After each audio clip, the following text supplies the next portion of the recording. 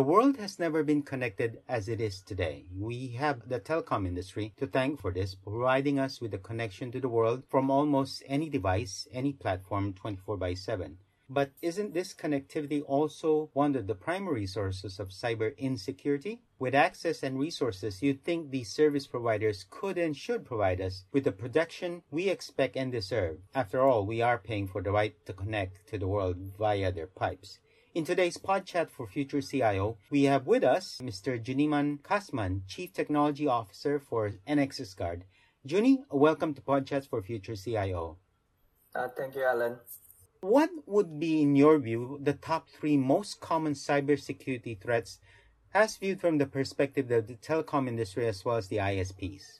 So if you look from the telco and ISPs, or as a collective term, we call them the communication service providers, CSPs. Their core business is to build a network that provide communication services like voice, data, internet services. And that means most of the core asset is the network infrastructure itself and the communication data that travels over the network. And those the most common cybersecurity threat that they face normally are DDoS attacks. And the second one is probably the data hacking.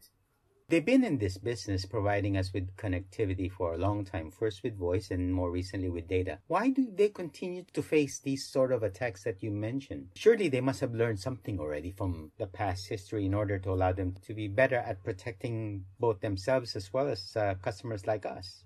It's true that CSP has tried to keep up with the growing these cybersecurity challenges, but as it evolved, the cyber threats are just become, we call it larger in terms in the size, or it can become more sophisticated, more complex, and now become much more targeted and persistent. And that means that in order to defend against such cyber threats, CSP actually are falling behind because the lack of investment on these cybersecurity areas. What kind of disruptions or inconveniences can customers, you, me, and the businesses expect should a telco or an ISP continue to be underprepared against these advanced cybersecurity threats? So we can take a look from the two perspectives. From the enterprise level, you can see that if CSPs continue to fall behind to mitigate, to protect their customers, these customers that are under the CSPs will continue to suffer from like outages or data compromise, and eventually they will leave these CSPs. And at the end of the day, it means that CSP will lose these revenues and profitability in the long run. But if you take a look from another levels, like for example, you look at a national level or country level, you can see that certain mission critical applications, probably like healthcare, transportation, if it's being disrupted, it's not be able to function properly. It affects that the basic necessities that citizens need for and essential for their life, right? And at this level, this disruption might result in a certain loss of life. So as far as the loss of revenue is concerned, in some markets, maybe like Hong Kong, where it's hyper competitive, we've got 5, 6 mobile operators. But in some other markets, like Philippines, they only have 2 operators. So in some captive markets, the issue of a loss of revenue stream may not be as significant since consumers and customers don't really have much of a choice. Going around that one, distributed denial of service or DDoS. Now, as a threat, I can understand what it is, but perhaps in the interest of our readers, can you explain to us what DDoS means? Again, from the perspective of these CSPs. What's the impact of a DDoS against a CSP? DDoS, distributed denial of service, is a type of attacks that trying to send a lot of requests, a massive request. The purpose is to render that services, be it your networks, be it your servers, be it your applications, to overload them that a junk of requests so they cannot respond. So basically you shut down the services. In a more late-term example, if you run hotline company, you have your hotline can only take, for example, 10 calls at one time. So the attackers might, as like they send thousands of calls at one time that eventually jam your entire hotline call. For example, if this hotline is very critical, for example, it's 111 services or 911 services, then this will become a more serious consequence. From what I understood, DDoS as a form of attack has been with us since the 1990s, since around 1996. That's 25 years. I mean, and what you're saying is 25 years on, we continue to experience DDoS, or CSPs continue to experience DDoS. Why is that? With all the advances in technology, the experience and expertise that we have today AI and machine learning. Why is it that we continue to experience DDoS? What is wrong with CSPs or technology companies? Maybe it's not purely the CSP's fault, but maybe it's others within the technology ecosystem that's preventing us from actually getting around this issue of DDoS. Next, Scott, we have been on these front lines of defending against attacks for numerous CSPs, right? From the technical perspective, there are actually two parts that as CSP are lacking, or there's a gaps that they face right now. The first, we call it basically the network itself. We all know that CSPs have a large network presence, at least in the one country or the cities they are operated within.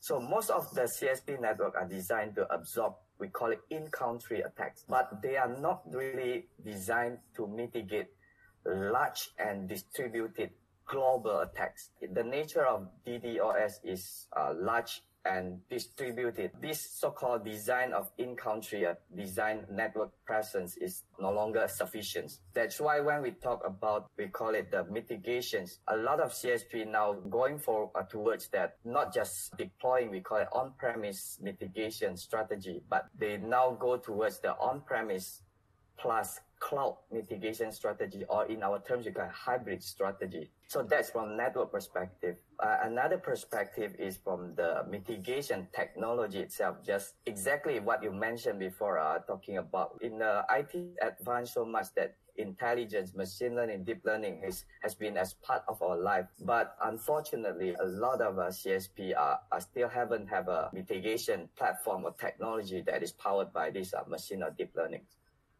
Is that an issue of cost or an issue of priority from the point of view of the CSP? I would say it is probably both. From the technical angles, that security is always, we call it, viewed or taken by ISP as an operational burden, or you just probably they took cybersecurity is because they need cybersecurity is because of the operations. So they don't have a massive, or they had a budget, or they have a limited budget to cost that they can spend, right? And the second one, they come from the different perspective that this cybersecurity is not a business. They spend more, but they cannot earn more money. It's purely cost. So they haven't took it as that is become a revenue generator of the or growth enabler for their business. Okay, so NexusGuard is in the provision of solutions around DDoS, right? Your experience, your technology, your platform, can a telecom or a CSP use anti-DDoS technology to actually make revenue? Is that possible? For the past probably 10 to 15 years ago, like you say, CSP already invests technology in mitigating DDoS attack. They buy, how they do it, they buy the appliances or security boxes, deploy to the networks, and they try to get this, build a team to try to integrate the services, build a portal, so try to make something they can, other than mitigate a threat for themselves, they want to resell it to their customers. But because of this productizations, or because of the complexity in doing the build so-called security as a services, DDoS mitigation as a services, most of the CSP fail to do that. And at the end, it become they are just using it to protect their infrastructure. And even worse for now, like DDoS is getting more complex, larger, more sophisticated, more targeted, and more persistent. Their current network is now unable to absorb this kind of attacks. From the business perspective, those sales or the front-end guy that want to sell the service to customers, they are not confident enough because they don't have a capacity to handle such attacks. And even worse, and now whatever services that they sell, for example, the voice services, data internet services, that currently under threat as well, because when DDoS attack comes, become a collateral damage to all these services, and that all these things makes the CSP become fall behind on these cybersecurity challenges. 2020, we saw a lot of cyber attacks coming in, different types, different areas. Maybe not so much on DDoS. I don't know. You're the better expert on this. 2021, do you anticipate more DDoS attacks, more targeted attacks, as you call them, to continue? And what should telcos do differently from what they are doing now so that they could, again, provide better service to customers, protect their infrastructure, make more money, which is what they are trying to do anyway? What's your advice? In the beginning, you mentioned about the 5G rollouts, right? 5G enabled devices can deliver more compute power and speed. What that means for a DDoS attack is they can generate much larger attack with smaller endpoints device. So this today is definitely the era of, we call it terabit attacks, like what the experience by Google 4 years ago in 2017.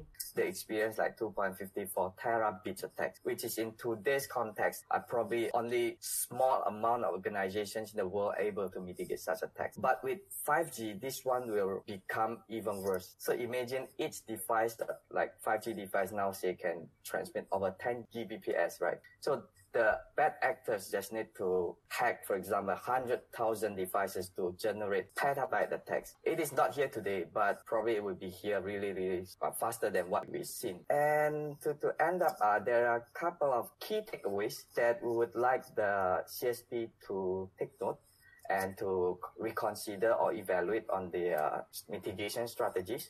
So the first one, like we mentioned, is about the hybrid mitigation strategy. So CSP should reevaluate the hybrid mitigation strategy against the so-called to fight both in-country attacks and global attacks. They should adopt a true hybrid technology that offers a seamless experience on operating both on-premise device, that on the cloud device at the same time. That not like why we say the hybrid here, a true hybrid here is because of a lot of misconception of if I have a cloud, I have a box, that means I have hybrid solution. It is not actually. It's not like, for example, like you buy an Apple, you buy a pen, it become Apple Pen, right? So basically, we recommend that the CSP look for true hybrid technologies that can offer a seamless on-prem and cloud experience for DDoS mitigation. So that will help a lot when they provide security as service to their customers. Okay, so the first point is true hybrid. The second key takeaways is they should invest more in the mitigation platform or technology that is powered by intelligence-based, like deep learning, machine learning. So instead of relying on the more traditional approach, like using threshold-based or signature-based, that kind of mitigation platforms that is no longer effective or reliable, ensure that their technology now have a machine or deep learning intelligence, so they can recognize and mitigate zero-day attacks and reduce that tedious manual configurations. And the last one, should not position cybersecurity as an operational burden or challenges, but they should view it as a business and growth enabler. They should try to turn the DDoS into a business opportunities. And in NexusGuard, we launched a program called TAP program, Transformational Alliance Partner Program, that we aim to help a CSP to deal with these challenges of cost of operating and maintaining a complex technology, ongoing support, or even productize the security as a service.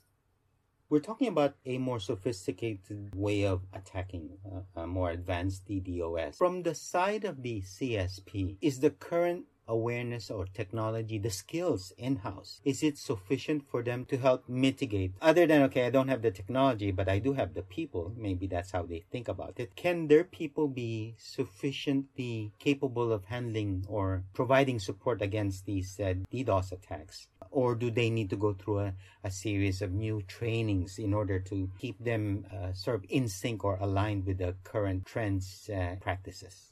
So we believe to fight the cyber threats, it requires a combination of both the good human resources, or like security engineers or security human resources. And at the same time, you need to have a good platforms and technology, and of course the processes, right? I would not say that they have to retrain from the scratch, but definitely they need to keep up with the latest technology, latest knowledge on security, how to use the new platform more effectively. Instead of, for example, they have to do tons of manual configurations, maybe they learn how to train the machine. These are mitigation technologies, so they can mitigate better. It's like you try to teach machine on how to fight the future threats. Yeah, there's a change on the landscape on how we mitigate DDoS itself. Who should be leading this charge on protecting the infrastructure, the CSP, against DDoS attacks? Oh, yeah. You asked a very good question. I think this is probably the most complex and only reasons that why CSP is still fall behind on the cybersecurity. If you take a look on the CSP, the organization, they are large organizations will have a lot of teams. Like, for example, they have a product team that in charge of productize the products. They have network teams that in charge of ensure they have enough capacity to deal with these DDoS attacks. And they have a security team that probably are in charge of those sort of security policies. And they have NOC teams, and also they have a management. So in order to get CSP to act together, they have to first get the support from the management. The management have to view it that this DDoS, this cybersecurity is not view it as operational issues. They have to view it as a business opportunities. So from there, they have to regroup the teams, like from network team, to work together with the product team, with the NOC team, the security team. And then they need a centralized platform that can satisfy all the requirements. This technology can satisfy the requirements of product team, security team, and network team at the same time. Yeah, sounds like at the end of the day, it all goes down to a people issue as well. It's not just pure technology. There's also a lot of people issues involved here.